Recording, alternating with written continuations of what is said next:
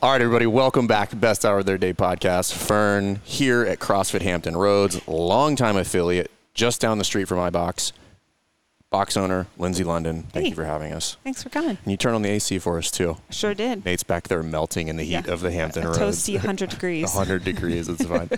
But thanks for, we were talking before this. I have not been here in a long time. I want to say it's been like probably 3 or 4 years. Maybe. Not longer than that? I couldn't remember. Like, when was the last time we had discussed, it was like, when was the last time there was a level 1 hosted here? Oh, like 8 years ago, I think. No. I really do. Really? I really do. Not since I've been here. So. Well, my daughter's 8. Okay. It's been more recent than that. Okay. But anyway. Maybe I just didn't know. CrossFit Hampton Roads, longtime affiliate owner.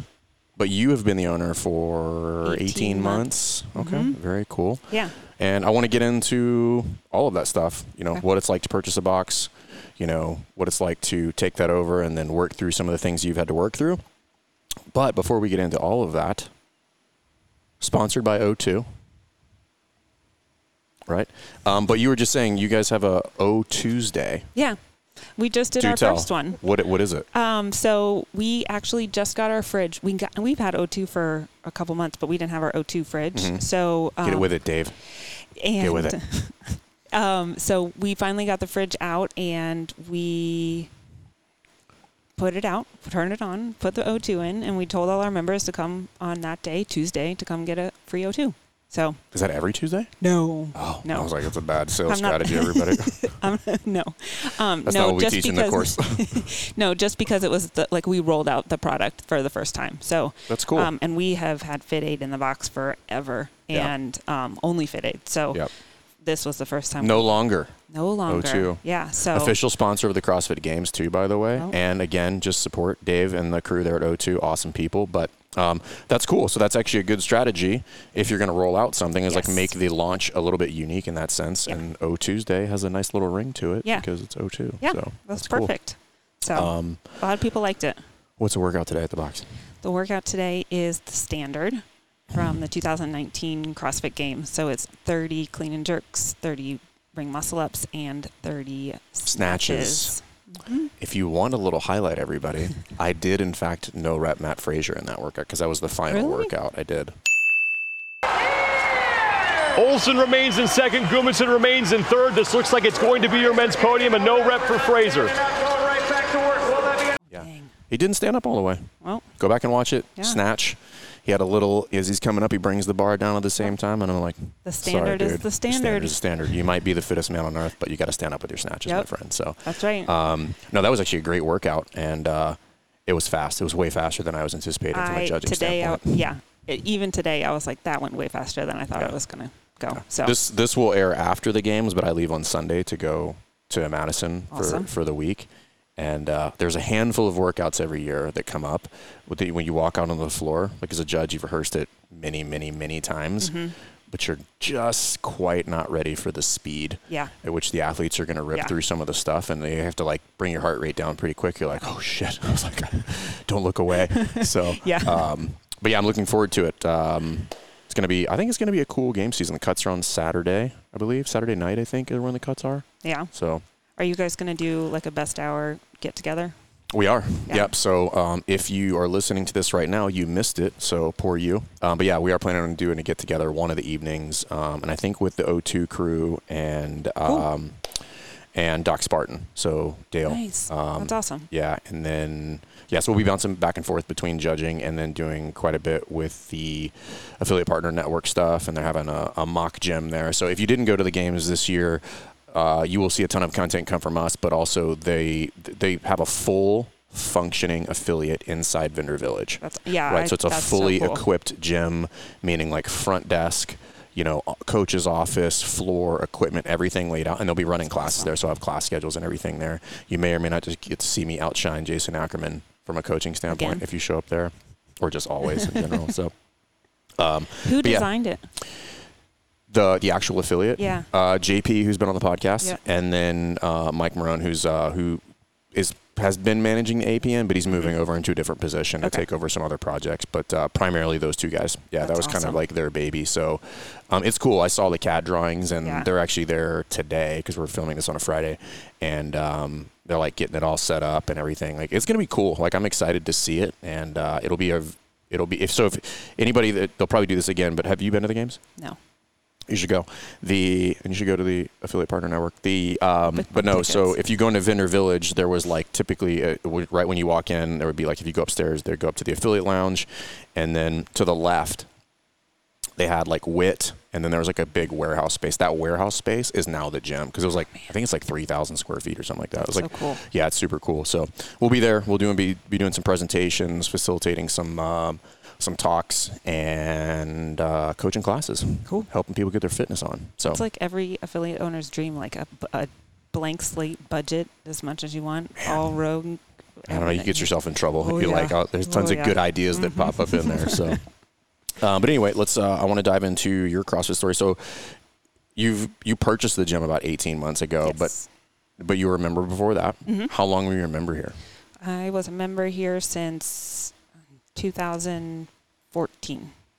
Okay, so you're 8 years into this. Yeah. Okay, so 7 years later, you purchased the affiliate. Yes. Yeah. So, and then in that time, there was two handoffs, two changes of ownership before that, or just one? I came in right after the first handoff, one. Okay. And then I was the second. Okay, got it. Okay, so the previous owner was here your whole time as an athlete, essentially. Yeah. Okay, yeah, because Nicole Gordon, Jeremy Gordon, they owned this originally, started this. She's no longer on some of our staff, but she was for a really long, and Jeremy was too. She's, I think, doing the stuff with like Redemption.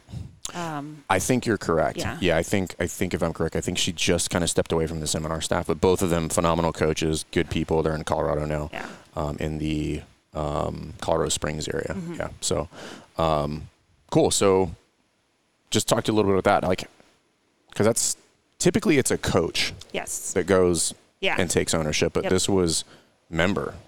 Well, I was a coach. How long were you a coach before that? I was coach. I got my level 1 year after I started CrossFitting. So I was a coach for 3 years. Two or 3 years. Okay. Yeah. So you went member, coach, purchase. Yeah. Got it. Yep. So I was only a part-time coach though. I wasn't like full-time at all. I coached 4 to 6 classes a week, and I was a stay-at-home mom. And the previous owner came to me and was like, "Hey, I'm going to sell it," and so I went to my husband and I was like, "What do you think?" He's like, "It's a great idea. It's the greatest idea ever." And I'm like, "No, it's not. This is a terrible idea." Because I mean, I know how much work goes in. I thought I knew. I was going to say, I'm going to correct you on that because I had an initial impression that it would be very difficult. And going from being a stay-at-home mom, and like also this was in the middle of the pandemic, so my kids were at home. I was homeschooling. Oh, that's right. I forgot about that. So I pulled them out of school for the pandemic and then homeschooled them. And then this all happened. And my husband was like, "You would be really good at this." And I was like, "Okay, let's do it. Like, sure, I'll be good at it." This sounds like every story of the Navy recruiter's office of all time where they're just like, "Listen, you should do it. It's going to be great. We have a really nice career set up for you." And you're like, "I'm going to be a cook?" How does this work? So okay. Yeah. So he said it'll be a great idea, and we went back and forth, and then had the conversation with the previous owner, and he like onboard me like a manager, because he was like, "Here's how SugarWOD works. Here's how MindBody, which is the system we were using at the time. Here's how that works." Mm-hmm. Like, so he did all of that. We purchased the gym in May 7th, and that was it. And he hadn't been here for a while. Like, he had not physically been in the gym, and so he was I don't want to say absentee, but he was not involved in the day-to-day operations. No, he wasn't. And I mean, which was his prerogative. And I mean, if you can do that, great. Yeah, absolutely. So we had a manager, and so I came in and took over, and it was like being dropped into boiling water.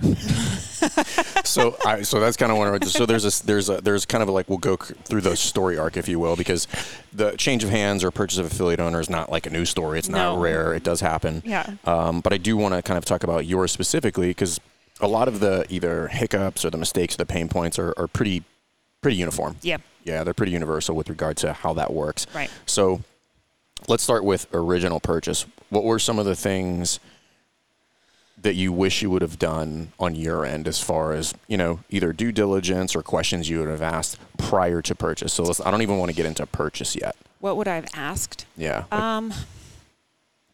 Gosh, I think I would have pushed back about. I think I would have investigated pricing a little bit more. I think I would have. Meaning, like, tell me more. Like, what do you mean pricing? Because you're here. You remember you're a coach. You know the prices. Yeah. No, I mean, about the purchase of the box, I think I would have made myself learn more about, like, what goes into, like, why a business costs what it costs when you purchase it from somebody else. Like valuation. Like, how did we come up with this number? Thank you. Got it. I wish I had investigated that a little more. I just... and this is just me. Mm-hmm. I'm a super trusting person. I think everybody I meet is going to be the nicest person ever, and is going to take care of me, and I'll take care of them, and we'll link arms and go off into the sunset.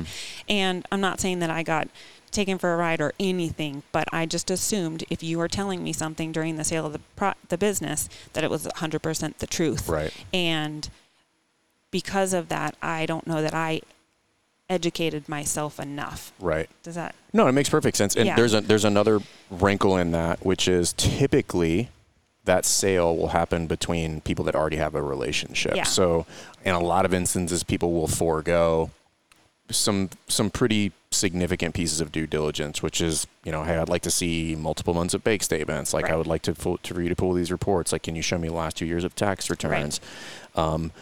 And a lot of people, because it's uncomfortable if you know somebody, you're like, hey, it's like, right. Can you show me all your dirty laundry? And they're like, well, I'd prefer not to. Yeah. Prefer we just agree on this price point. Yeah. And it's not good or bad. And I wanted to talk with you specifically about this.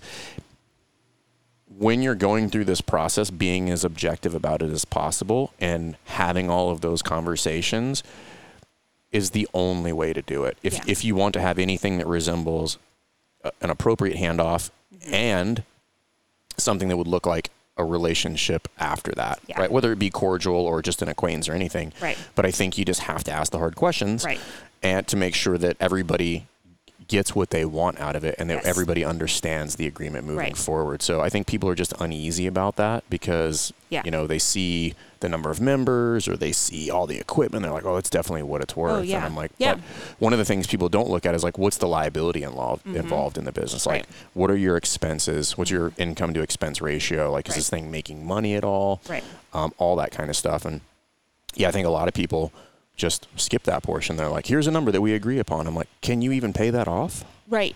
That, and like, I also had convinced myself that it didn't matter if it was making money. It didn't matter. Like, I was going to come in and save the day. And so, my ego got the best of me there. But like, I really thought like, oh, it doesn't matter. I asked for it. I see these numbers.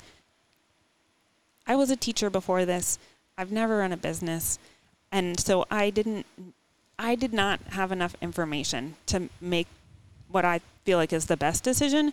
And that's on me. Mm-hmm. And I just wish I had asked.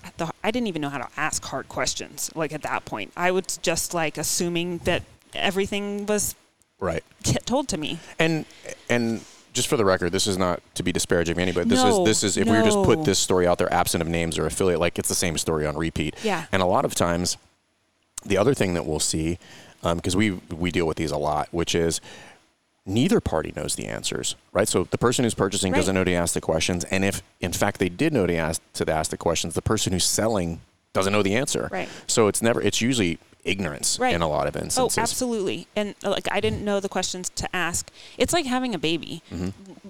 Like, you don't know what it's like to have a baby until you have a baby. And everybody can tell you 100 times over what it's like to have a baby. And you're like, no, not me, and then I'll be fine. My kid will sleep, or my kid will eat, or whatever. And so you think you're the exception to the rule, and you're not. You're not the exception to the rule. Yeah. And that's everybody. And so, I just didn't know the questions to ask. And I got swept up in the like idyllic part of it, which is like, it's going to be fun. And I think at one point I'd been like, I'm going to plant a garden in the back. Like, I was like, total hydroponics back here. Yeah, it's going to be great. I was delusional about some stuff. And so, yeah, and we didn't communicate really well about how the transition would go. And unfortunately, like, and this happens from what I hear, almost every time there's a transition of ownership, it's not communicated well and people's feelings get hurt, and it sucks. Yeah, and that's what I really like the takeaway to be from just this conversation in general, is just have those conversations on the front end. And it's something I constantly like running through my brain is like, what would make this pleasant? Right. Like, what would make this super over the top fun? Like, everybody gets what they want. We high five and we like all run off into the sunset together. And it's like, take a little bit more time to negotiate. Take a little bit more time to lay out a plan. Right. Take a little bit more time to dig into the weeds. And everybody should come to the table saying, like, there will be some things that hurt my feelings in both parties, which mean you might not get the exact number that you want, because if we dig into this, like, it might not really justify that number. Right. Or it might justify more than that once we dig into the weeds. Be like, hey, this thing is crushing it on cash flow, and you have a ton of assets in here. I'm actually going to ask for more now. Right. But the point is, you have to ask all of those questions. Yeah. And the other thing that you brought up there, which is, and I've been guilty of this too, you know, when I've either gone through an expansion, try to outside the brick and mortar endeavor or purchase, we tend to only look at the upside. Right. Instead of saying, what would go wrong here? Oh, I don't even think that what would go wrong was a conversation. It was... Well, I told you. I didn't listen to you. That's what went wrong. I did not listen to you. I don't know if you remember Story that. of my life. I don't listen to Vern. I don't know if you remember that conversation. We had it before the purchase, yeah. and I didn't say don't do it, but I said, hey, there's some things that you should consider here. Not because it was a bad deal, but if you ever want to know what it's like to be on a conversation with, like, should you purchase the gym? I'm going to probably try to convince you not to buy the gym. Not because I don't want them to buy the gym, but I want to paint a very real picture about what you're getting into, and it's not all sunshine and rainbows. Like, there's going to be some dead bodies in the closet. There's going to be some things you don't know about. There's going to be some things that were either intentionally or ignorantly withheld.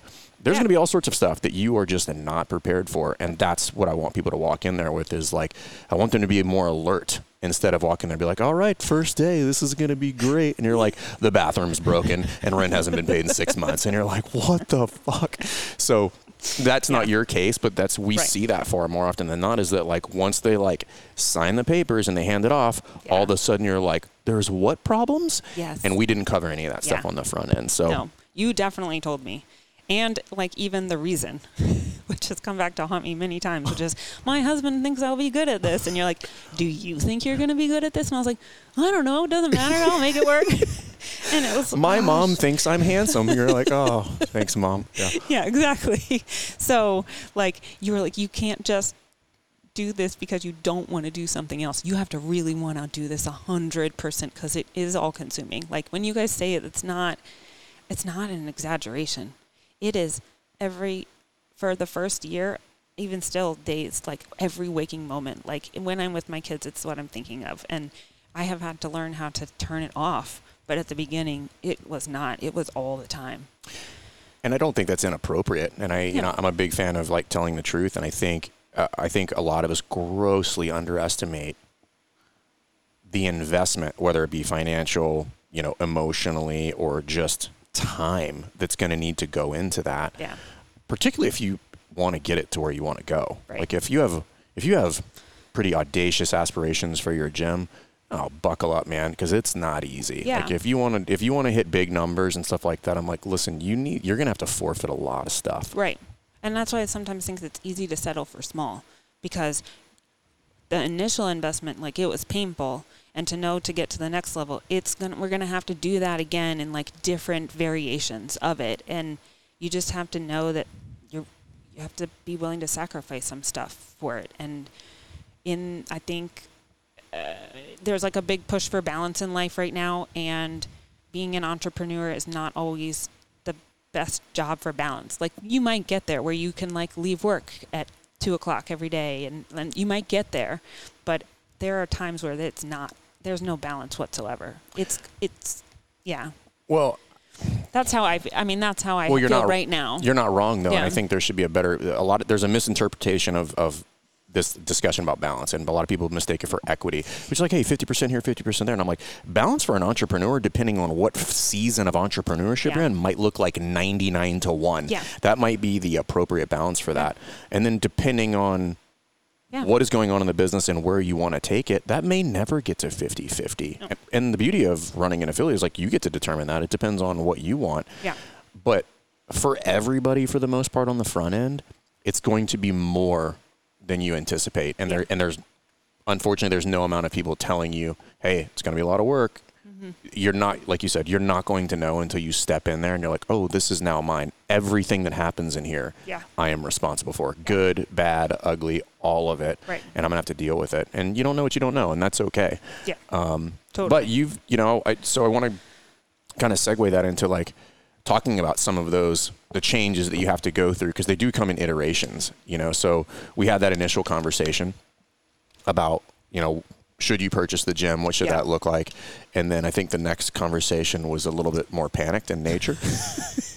Everything is on fire and I'm dying. Yeah. So, and then just starting to chip away at that. Yeah. And like, okay, I've got it now. It's my thing. I've got this vision for what, or I don't have a vision at all. No. Yeah. How do I start? Right. So I want to go back to that. Like once you're there, like, what does that look and feel like as you start to make that? And I want to get all the way into the point where like we had this conversation. I'm like, you need to paint the walls. Yes. Like not because the paint's bad, but like you need to make this yours. Yeah. And that was a big transition for you too. It was huge. It was, and I mean, I had a ton of respect for the previous owner and manager and absolutely loved my time when they were here. And it almost was like I was trying to stay in their shoes and their shoes didn't fit me. And so painting and rearranging and stuff like that was just my way of being like, oh, I can move these plates if I want to move them. That they're mine now. Like, and that took me a year. I didn't move a single thing in this gym for a year because I was always like, well, it's always been here. Always.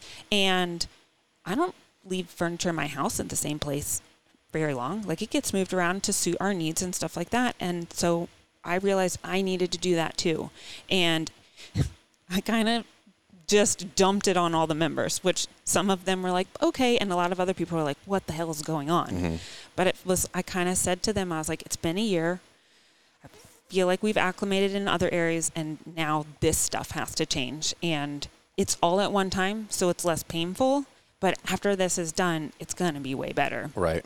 And it was, because it was like I stepped into my own. I started realizing that I was the authority. Like at the end, I made the decision. I wasn't playing out of fear anymore. I think that first year I was terrified. I was terrified to make the wrong decision and upset somebody. I was terrified to lose members. I was terrified to upset staff, like just make people uncomfortable. And after a while, I just realized if I keep doing that, this place will absolutely fail because I will be so miserable. I will cause its own self-destruction because I will just want to burn it down. Well, it's kind of like, I was literally having this scenario, but it's just like, if you have kids, anybody has kids, like you'll get this. It's like, I can deal with this pain right now, or I can avoid it and push it off to tomorrow. And if I continue to do that, I would just never get rid of it. Like my son was like, I want cookies for breakfast. And I'm like, you're not getting cookies, bro. Like it's not happening. Right. And so we did that for 20 minutes and then finally like got him to sit down and he's just, all of a sudden he's just like, I want cookies. And I'm like, your breakfast is right there. You can eat the breakfast or you can starve. It's up to you, dude. And then finally he ate the cookies and then he was happy. And I'm like, I'm glad I chose to stand my ground there because I'm like, you have to. I'm not going to kick that can down the road. Right. And I think kind of what you were dealing with potentially, I'd like to hear your thoughts on it, but maybe a little bit of imposter syndrome. And you're like, well, it's not mine. Because I remember when we had the conversation and then we talked, I think maybe a handful of days afterwards, you're like, I'm so relieved. Yeah. And it was just like fresh coat of paint, move some things around. It'd be like moving into somebody's house, but they still live there. Yes. Yeah, absolutely. It was like I was living with a ghost. Like it was like, it was. And so I felt so much better. And I had members come out and help me and it was awesome. And people just pitched in and just seeing that they were willing to help was a huge bonus also. Well, and this is for anybody that purchases a gym. This is what I will typically recommend is like, you need to go in there and you need to make it yours, whatever that means. If you have to paint the bathrooms, you have to move the equipment around, but we need to make this leap into this is now mine, take ownership of it, which means if that GHD needs to go in the trash, then throw it in the trash. But we have to make some sort of leap to say, like, this is my thing. I'm doing what I want with it so that I take ownership of it. And then if that means paint the wall, put a nice logo on there, then do that so that when you walk in every day, you're like, here I am. This is mine. Like, let's do it. Yeah, this is mine. And that took a year. So I want to go back and because we've worked through a lot of stuff. Yes. And so you take over, and then what's kind of like your first hurdle that you have to get over? You're like, oh my God, I have to deal with this. Well, my first hurdle was telling the staff. And so we closed on a Friday, and there was no meeting set. So it was like, close, we look at each other, go, okay, how are we going to tell the staff? There was no conversation before we closed. And it was like, well, I don't know, should we do like a Zoom? Like, and we're also still like pandemic-y times. Like, we wore masks while we did the closing. Right. And it's like, do we do a Zoom? What do we do? Well, because it was last minute. And we send a newsletter out every Sunday. So it was like, well, we have to send out something in the newsletter on Sunday. So we have to tell the staff before Sunday. So we need to tell them Friday afternoon or Saturday morning. I can't remember what we did. I think we did a Friday afternoon. So it was the last minute. One person could come. We told one person. It just went over like it was awful. Like, they were just, nobody was happy with the way that we had let them know. The communication that was needed wasn't there. It wasn't handled well. And that was the first big hurdle. And now cleaning up after that, because now technically they work for me and they're my staff, and they're pissed, rightfully so, because they feel like we're a community, but they've been left in the dark while this whole thing happens. And so that, like you said, the due diligence of the hard questions and stuff, like, how are we going to handle this? We didn't handle it. We just left it. And then I had to clean up after that. And then,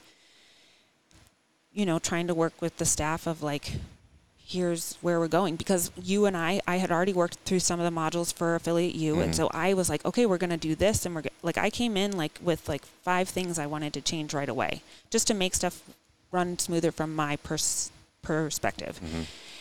And the changes weren't well received.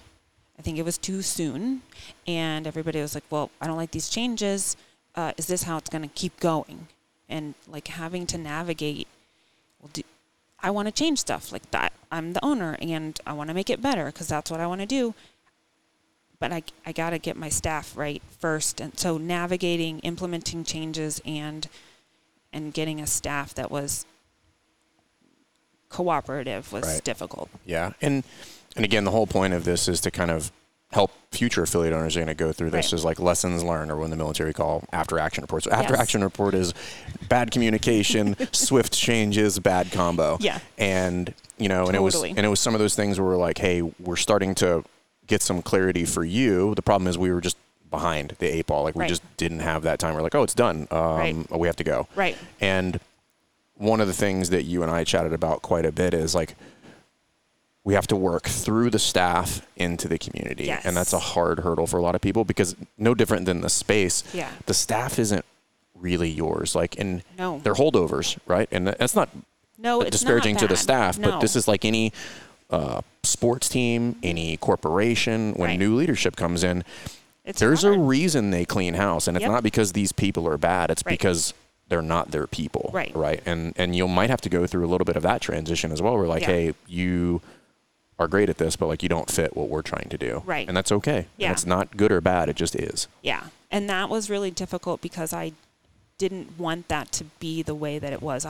Again, thinking I would be the exception to the rule, I thought I will somehow figure out how to salvage this and we'll all be on the same team again.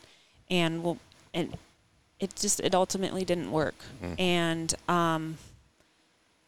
as sad as that was, it really sucked. It sucked big time because they are people I care about. And as sad as it was, I also was able, I hired somebody from outside the box that wouldn't have ever, I would have never met her, and she is now our manager, and she's killing it. She's fantastic. I love working with her. I feel so fortunate. And then we have new coaches. So I was really lucky to be able to find people.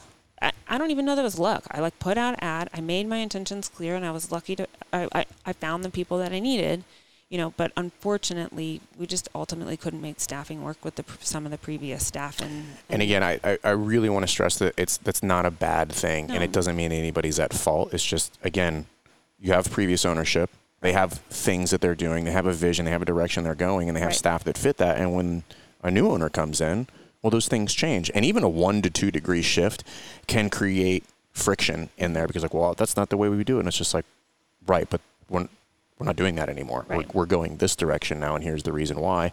And I think people really struggle with that because there's previous relationships there, and they're like, well, I know you, but if you can't get along, then we can't get along. Right. Yeah, so. And I thought that just because there was a previous relationship that we would get along. And, again, unasked questions I didn't know to ask were what is the relationship between the manager and the owner, and should I know more about that? Because I didn't know to ask it, and there was a lot there that I didn't know about and still don't know about, that I couldn't accommodate that any longer. Yep. So, it sucked, but it's okay. 6 months you lived through me? Yeah, I mean, to make you feel better, that's most box owners I work for this first 6 months. They're just anxiety-filled and don't know what to do and just losing their mind.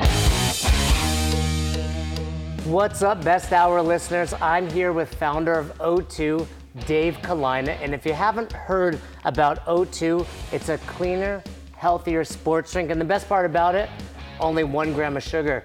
But what I really want to talk about is the special we have for you listeners. So the special is pretty awesome. I know I'm biased, but I have to say we kind of went all out for you guys here. If you buy 4 cases of O2, you will get 4 cases for free, as well as a free branded O2 mini fridge, as well as one of these awesome O2 Yeti water bottles, and we'll even have the Best Hour logo on there. So it's pretty good. This is something I drink every day. You guys know if you listen to the Best Hour podcast or you watch Dropping In, it's really important to myself and to Fern that we only support companies that we actually endorse and use ourselves.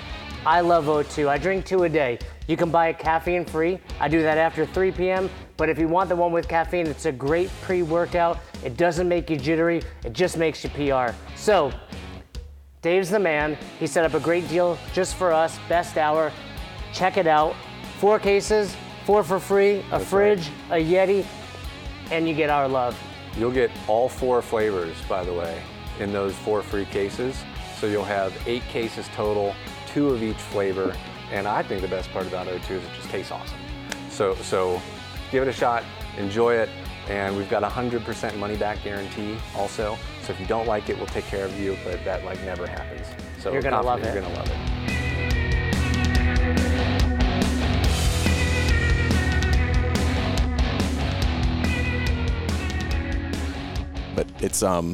But it's a process, right? And whether you're starting a box from scratch, whether you're a 10-year affiliate who's had a setback, whether you're somebody who's doing well and having a backslide, whether you purchased it doesn't matter. Everybody's going to have their sticking point, and just having somebody there to kind of talk you off the ledge and be no, this is natural. Actually, any other scenario other than this is probably unlikely. Right. You're going through the necessary growth and changes in order to get where you want to go. Right. And the discussion we have to have is, are we going to acknowledge that and own it, or are we going to avoid it? Right. And those are the discussions. And I really wanted to avoid it. Yeah. And that was where you came into play. And I don't think that anything would have changed if I hadn't been part of Affiliate U. Was you forced me to look in the mirror and over and over. It's I realize this sucks and it's painful, but you have to deal with it. And that also developed me as a business owner, because now when something's missing or not working, it's well, it's my job. I can't depend on anybody. Not that I can't depend, but nobody's going to care as much as I am. And you guys say that so much, and it's so true. Nobody's going to care as much as I am at the end of the day. So they might. So I do think that a lot of people think they do. They will. And I would even argue that they can, right? Yeah. They won't on the beginning. Right. They absolutely can. But again, let's have a very real conversation about that. They can. And if you are going to have somebody on your team that does care as much as you do, they're going to be there for a long time. They're going to be heavily invested. They're going to have significant stability and impact into the community, and then they'll care. But if we're expecting just, some of the old people that were there or just a new hire that's not real, right? But once you start to build a team, which is what you're working on now, you can get to the point where other people look at things through the same lens that you do. And they start to say, hey, let's make sure the bathrooms are cleaner. Like, you need to be earlier for class, or like clean that stuff, put it up, or like, hey, we need to throw some paint on the walls. And that, I think, is when you start to really see and experience like, oh, we're starting to build culture here. Like, this is an actual culture where like I'm not the only defender of the realm. We have multiple people here who are looking at this and say, no. Standard is the standard. Yeah. We're all going to uphold the standard. Yeah. And that's what I think is cool, because we've kind of worked through that. And you're not there. I'm not there. We're all working through that. But it's cool to have seen you go through that, because it went from, burning house to like, okay, we have different problems now. Like, there's some other stuff going on there. Yeah, they're just different. And now I know to not avoid them. It's just like, okay, let's talk about it. Let's get it out in the open and deal with it. And this summer's been really interesting, because in building the team is like, I do another job outside of the box as like a volunteer position, but it's swimming. So in the summer, that's very demanding. The summer swim team is a lot. And I'm like drowning, and like not literally, not really, no, not really. Listen, no. you don't want Lindsay to be your swim coach. No, I teach people to drown. Here, it's fine. Here I'm drowning, and the staff is like, "Would you like us to help?" I'm like, "Nope, it's fine. I have it." And I didn't learn how to pass stuff off yet, and so that was the next step, was like to get the right people in the door, to help them become part of the culture, and then now they're like, "We would like to help, and we see you need help, so tell us what to do," and then learning how to hand that stuff off is what I'm working on right now, and so that's been another thing I've just had to learn. Yeah, and it's okay. Awesome. And so what that looks like is we have the conversation with a lot of box owners, right? So, and typically just one step out of order can create serious problems. So typically what you will find is there's a box owner who has a lot of stuff, and they're like, I have a lot of things. I would like to give up one or two. Here you go. And there's no structure behind that. Right. So then it creates an additional problem, which is now I have to get this person to fix something without any guidance or structure or policies or workflow. Right. But then the other side is like, okay, we take the time to build things out right, and then we do it. But then I have to have another conversation about like, okay, well, when we hand that off, it's not just a blind handoff. Right. Like, we have to create some accountability, some structure. And I think that's where you're at, which is like, okay, cool, you handed it off, but it's not fire and forget. Right. It's just like, how do we create accountability around? And this is a lot of what we teach for people who are further along in the course, is like, what is your battle rhythm with the team? Yeah. And a lot of people they have an unrealistic expectation about what people will do when given a task. Yeah. Most people are not what I would consider self-starters, and that's not a shot at anybody, right? But they'll just do it to the extent that they think is appropriate. Right. And that's actually not weird, particularly if I've given no guidance. Right. That's actually the only obvious answer. Right. So what we have to do as leaders is, okay, here's the workflow. But now what I have to do is I have to create a structure where when you and I sit down every day, I'm like, what I don't want to do as a leader is say, did you do it? And you're like, yep, I did it. And then we move on. It's like, show your work. Yeah. And it's not bad, right? It's not like I don't believe you, but like we need to walk through that to show the accountability. It's just like, nope, I want you to show me the report. Walk me through each person that we're looking at if we're doing a retention report or the lead flow or whatever. And I think everybody skips over that. And I'm like, well, that's how you create cohesion in the team, is like you have to sit down on a very regular basis, at a minimum weekly in my mind, and say, what are your tasks? How are they going? Mm-hmm. What are we stuck on? Right. And then because work stuff through comes that. up, they get stuck on it, and it gets lost in a Slack feed or whatever. Like, you can't get the login, or you don't have the password, or you don't have the credit card that you need, like whatever. And then, that day turns into 3 days or 4 days, and then you're back at the weekly meeting, and it's like, oh, it's still not done because this pain point wasn't solved. But that weekly meeting remedies that, because you have a solid touch point once a week to solve the problems. And this is a good point, right? So a lot of people get hung up in creating the SOP.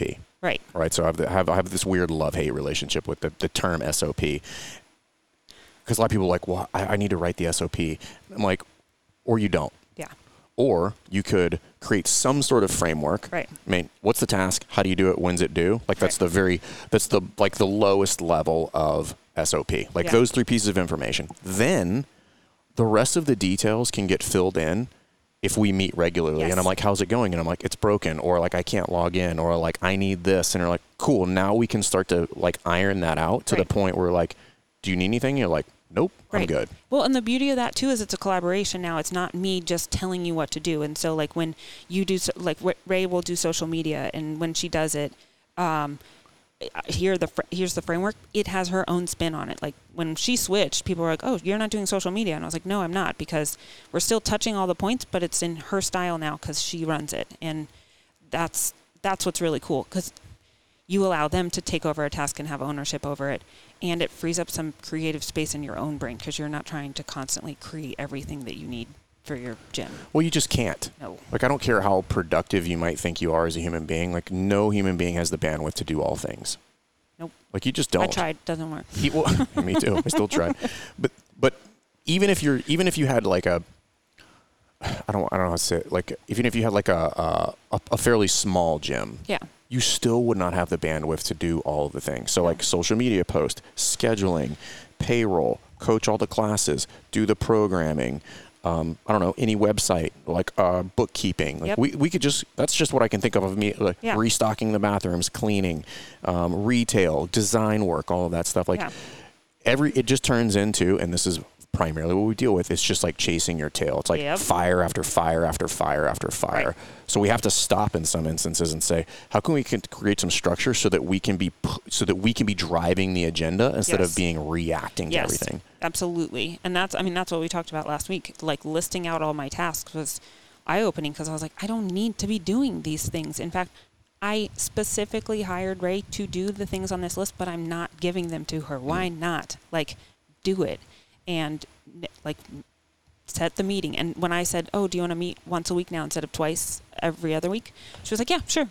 You know, she's totally like, she wants this. And that's sometimes I think as an owner, we think no one's going to care as much as I will. So now I must do everything myself. And that is not the case. There are people who also care and they want to help, and you got to give them those opportunities. And they want to do a good job. Yeah. Oh yeah, so especially like, let me in a help CrossFit them gym. Like this is easy. Like let me help them do a good job, and that's where I think, I don't know when I made this shift, but that's when at the affiliate, that's when at CrossFit Rep, that's when we started to move really fast, which was, like I've got people that want to do a good job. How about I give them some of these tasks and then I help them do a good job? Right. And I think that's what we forget our role is. Like we forget, well, it's like, I'll just get to stand back here and watch everybody. No, I need to help them do a good job. How can I make their job easier? Like, do we need to do an analysis on like, is this workflow even necessary for something like this? Right. You know, Cassidy and I still bat a lot of that stuff around. I'm like, is this efficient? Like, are we wasting time? Do we even need to do this? Mm-hmm. We have an outcome that we know we want. What's the fastest way to get to that outcome? Right. With minimal to no errors. Like we have to wrap that in there too.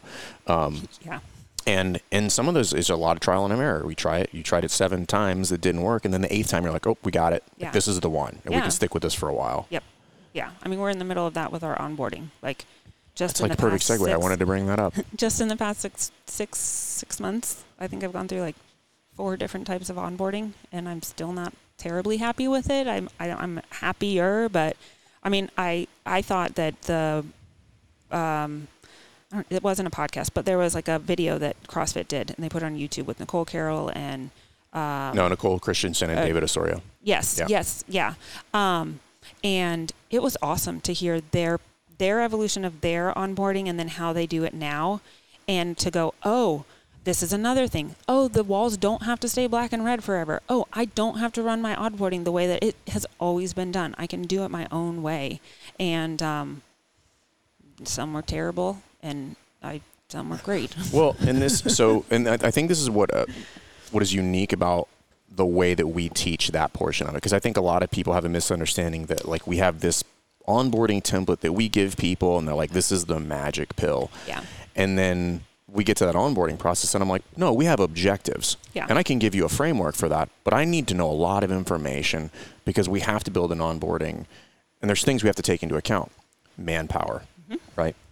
Who's doing the onboarding? Mm-hmm. what is their threshold for sales? Yeah. Right? Like, what does everything prior to that sale look like?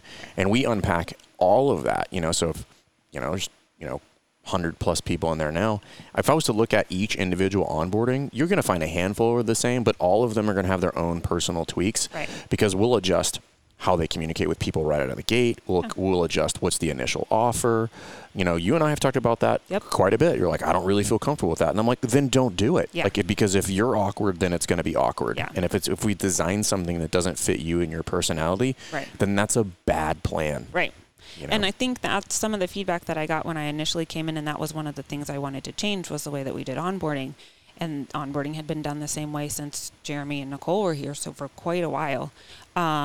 Was like, well, we do it this way because it works. And it was like, well, me as a teacher, it's like, could we do it better? Can we do it better? How I'm always like poking, like how do we make it better? And it was like, well, you just got this from this guy named Fern. Like, how does he know anything about our gym? Like, and it was kind of like, I don't know, but let's try it and see what happens. Right. Turns out, didn't like it. Right.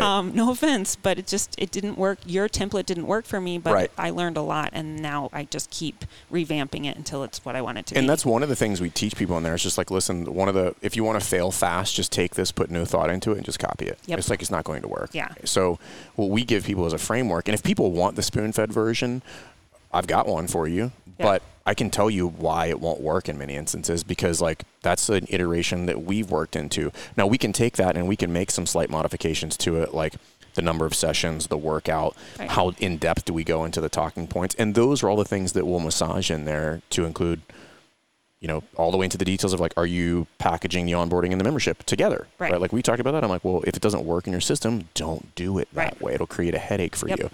And we will take people through, I think the most iterations we've done is 3 or 4 in somebody's time frame, because what might be good for you at one stage needs to be redone in 6 months. Yes. It was just appropriate for where you were at the moment, which is like, in a lot of instances, like something is better than nothing.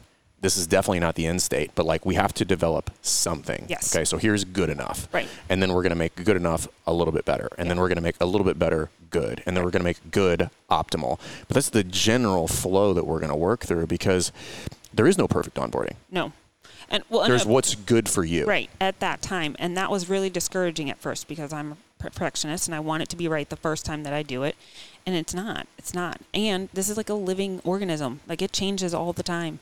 And you have to be willing to adapt and always try to work what's better. And that's if I was to give you, like some feedback here, that's one thing that's one of the pieces of growth I've seen in you the most over the past years, is that you've kind of, I don't want to say completely rid yourself of the romanticism of certain things, but you're becoming less and less attached to certain ideas and looking more of like, does this work? Is this effective? And if it's not, I'm okay with throwing it in the trash. Right. That's totally fine. I'll move on. Right. That's one of the biggest lessons I've learned over the years is and I've made every mistake in the book, like not asking all the right questions, looking at only the upside, being romantic about certain ideas. And I'm almost to the point now where I'm like, it probably comes off as callous in a lot of ways, but it's protection from myself to say, okay, is that a good idea? Do I like that? Right. Like, am I pursuing this just because it's something that we've done, or because it's a novel thing at this time? Or am I really scrutinizing this for like, what do we want to happen? Say, okay, what do I want to happen in the onboarding? And I'm like, okay, well, I would like a couple key things to happen in an onboarding. Mm-hmm. And it's kind of like CrossFit. It's like constantly function, whoa. I just messed that up, everybody. Oh, no. No level 4 for you. No. Oh, my God. Nate's freaking out over there. He just started sweating. Constantly varied function movements executed at high intensity. So I redeem myself. I think it's because of this O2. I drank too O2. Much caffeine. Yeah, too much caffeine. Thanks a lot, Dave. No, but it's kind of like that, which is, those are pretty wide left and right lateral limits. If I just say, hey, what's CrossFit? Constantly varied function movements executed at high intensity. Yeah. Man, you can go really broad with that. And it's the same thing with an onboarding. It's like, what do I want to achieve in an onboarding of any fitness type? It's like, well, I want to make sure that the person feels seen and heard. Mm-hmm. Okay, that's the first thing. Like, I'm not going to talk at them. Like, I need to find out what they want. Right. Then I want to create a general awareness around what it is that we have here and how we can help them and what problems we can solve for them. And then I want to integrate them into the community. And outside of that, we can design anything. Yeah. 1 session, 12 sessions, fixed schedule, these types of workouts, those types of work. It doesn't matter. But if we can check those 3 boxes, we probably have a pretty effective onboarding. And you've gotten, every iteration, you've gotten closer and closer and closer. Yeah. You know? And it's a product now that I am happy to sell. Versus, that's the key. Yeah. And when you said that to me, I was like, because it would be like, you said, can you sell this? And I was like, no, I don't want to sell this. I don't like this. Like, I wouldn't want to buy this either. And you're like, why are you using it? Don't sell it. You probably shouldn't sell that. And so, yeah, now it's like, what do I want to sell? Then I am excited about it. And when people come in, they feel that excitement. And really, that's the key to good sales, is like really liking your product. Liking your product, not shocker, everybody, that you should like what you sell. And this is the beauty of CrossFit is like, you probably like CrossFit. We just have to put a little nuance onto like, how do we bring people into the fold, and how do I give them an experience as we integrate them into the community that I feel good about? Right. You know, it's just like some people are like, we should teach the 9 foundational movements. And I'm like, how do you feel about that? Like, if you were to be really honest with yourself, do you feel good about that experience? Right. The answer 9 times out of 10 is no. Right. I don't. I'm like, I felt like I should do it. And I'm like, well, there's other ways we can achieve that. Right. Right. And again, not disparaging the 9 foundational movements. You should teach them. You should know them. They're like the base of everything that we do in CrossFit. Yep.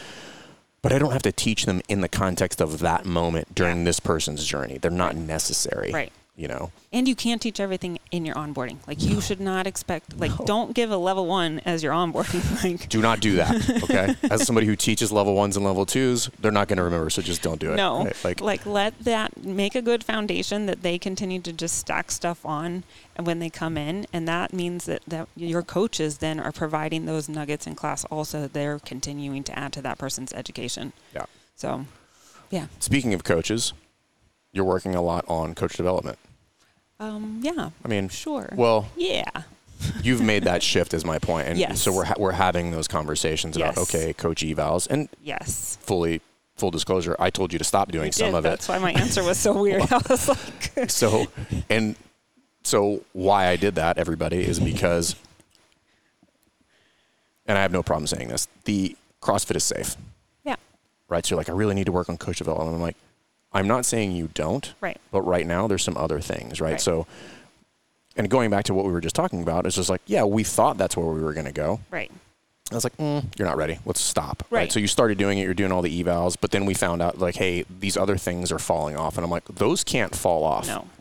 So let's stop doing some of this right now. Yeah. Because CrossFit is safe. Like we always have that in our back pocket. Yeah. It's safe. Like I don't care what anybody says. Like it's safe. Anybody who says otherwise, like, sorry, you're wrong. I don't know what to tell you. Yeah. Like there's people doing it all over the place. Yeah. And they're just fine, right? Could they move better? Yes, that's a different discussion. But that's the point, is like this methodology is safe. Like that is it's like it's baked into the cake. Right. So yes, we need coach development, but sometimes I'm like, what's the return on doing that versus something else? Right. So I want to have 2 questions here. One is, I want to talk about what that was like for you implementing, or kind of like coming in and now doing evaluations on some of your coaches. And then I want to talk about why we stopped doing it. Okay. So coming in and doing evaluations on my coaches, I onboarded a new coach. So I was doing evaluations every time that she was coaching. And so that was just so that she could run an effective class. And the template that we used was really good for that, and it was a good reminder for her. It gives those coaches a place to start from, and so that's where it came from. And then for some of the other coaches, it was like, well, how do we shore up some stuff? Like, you're doing a great job. It is effective. It is safe. But like, how do we make better athletes and better people? And then we can incorporate those things through your warm up, your end of class sort of stuff. And so it just helped like tweak things, but also kept that communication between the staff and me. And then we ultimately put it on pause, which I talked to you last week? I think it was last week. I think it was last week, yeah. So last week when we went through like that whole task list and stuff, and you were like, shove some stuff off your plate onto Ray's. I did that, and then the next day I was like, I should probably do a coach evaluation. Look at that. I have some time. Oh, weird. Weird how that works. What do I do now? Yeah, and you were like, well, you'll dial in some, and then I had more time to pay attention to like my lead flow and my 180-day journey and like following up with clients and making sure that sounded like and was sending the message that I wanted to send. But then after that, I was like, well, I'm here and Amariah's coaching, so I'm just going to pop in her class and observe a class. So, and the other part of coaches development is like making sure my coaches know that they have opportunities to pursue coach development outside of the gym. So I really try to offer some like financial compensation for them to go to classes. We go together as coaches. And so it has made me a better coach to do coach evaluations. It's made them better coaches. It's made us a better staff together, and our product is more cohesive because we do those things. Did I answer both questions? Oh, yeah. I mean, okay, nail on the head. But I was just more concerned with like what was that process for you? Because some people will get resistance when they try to come in and kind of like, I don't want to say mess with the product, but taking a microscope and putting your product underneath a microscope and really, really be scrutinizing it and say, hey, listen, like we could be a little bit more efficient with our classes. Like you talk a little bit too much. Hey, like we need to queue a little bit more. That's not the greatest scaling option, stuff like that, you know, and a lot of people will find that to be a pretty uphill battle at first. Yeah. With the existing staff, because I didn't have the respect. I was not the head coach. I was a part-time coach coming in. I had coached probably the least number of hours of everybody on staff, and now I'm the person doing the observation. So yes, at first it was an uphill battle. But here's the thing. You could coach not as many hours as me, but when you come to my class, you're a coach also. You know the points of performance. You know how a class should run. We look at the class eval together. You are just as equipped to give me feedback as I am to give you feedback. And so I think at first it was hard. And then once I had the staff that I wanted, it was, I don't know if that's the right word. Once I had a more cohesive staff, then it was not an uphill battle. It was just like, oh, this is what we do. It's just part of what we do. And most of them are like, yes, please, I want feedback. I want that. Please give it to me. If you don't give it to me, I can't get any better. Right. And that's the culture that we were referring to earlier. And I think if we were to kind of ball up kind of the transition in one word of what you've been through over the last 18 months is like culture. Yeah. Like I have to shift culture. Right. And again, we're not saying good versus bad, mine versus whatever it was before. Right. Right. And I think that's the shift. And I think if we were to look at that a little bit more realistically and be honest with ourselves about like, what does it entail to shift and build culture? That's a heavy lift. Yeah. It still is. Like sometimes I still see stuff happen where I'm like, that doesn't line up with what we're doing here. And then it's like, well, how do I figure it out? Because I'm the person who has to fix it. Well, you're never immune to it. Like, I've been doing this a long time, and I'll show all the warts and stuff like that. So I got a group text the other day from one of the coaches, like, hey, just a couple pieces of feedback. It was one was about the equipment, the floors, and the AC. Mm-hmm. Or they're like, oh, it's kind of hot in here, which is kind of funny because we have AC, and I think the AC was just down that day, so that one was probably like a legitimate gripe. And a couple of the coaches like immediately took offense. Right? They were like, what? This is garbage. They're like, do they know? And I was just like, hold on. Yeah. I was like, number one, we can do a better job of that. And we should do a better job of that. So how do we do that? Right. And number two, and this is what I've learned by doing this long enough and taking a moment, reading it. And like, if I was to be very honest with, like, yes, it hurt my feelings when I got that. Of course. Right? Like, the initial it hurts your feelings. Is like, oh, I don't want that. They're like, whatever, get out of the gym. Like, go find another. Like, that's the initial response. But if the longer you do this, you're like, that's not useful. Yeah. Because I looked at it and I said, nope, those are legit. And more importantly, those are easy to address. Let's just fix them and show them that we're listening. Yeah. Right? Like, how do we take this and say, oh, no, we're totally listening to you. So I sat down with Cassie. It's like, hey, like, tell me if you disagree with this plan on how to do this. I'm going to let you run with this completely. I was like, but I also think that like if that came through, I'm not opposed to like sending an email to the whole gym and be like, hey, we got a couple pieces of feedback. Those will be fixed tomorrow. Yeah. Like I don't think there's anything wrong with that. Right. But 5-6 years ago, I'd have been like, screw them. Like go find another gym. You guys have no idea how good you have it here. But I was like, nope. That's not. I was like, everybody calm down, take a breath. That's legit. I asked about the AC, and I'm like, was there something broken? Like, is it turning off too soon? Like, what's the deal? And we solved all of them. Yeah. And yes, my feelings were hurt, but that's not the point. Nope. Like, they're there. My job is to be a leader and be the duck and say, hey, well, everybody's freaking out and wants to be combative. Like, no, how do we handle this and how do we make this a W? And the way we make it a W is like, that's legit. Yeah. Let's address it and make everybody know that like, we hear you. Yeah. We're going on. So I can turn that complaint into a lifetime member. Right. By just saying, I heard you. I fixed it. I'm sorry. Yeah. Yeah.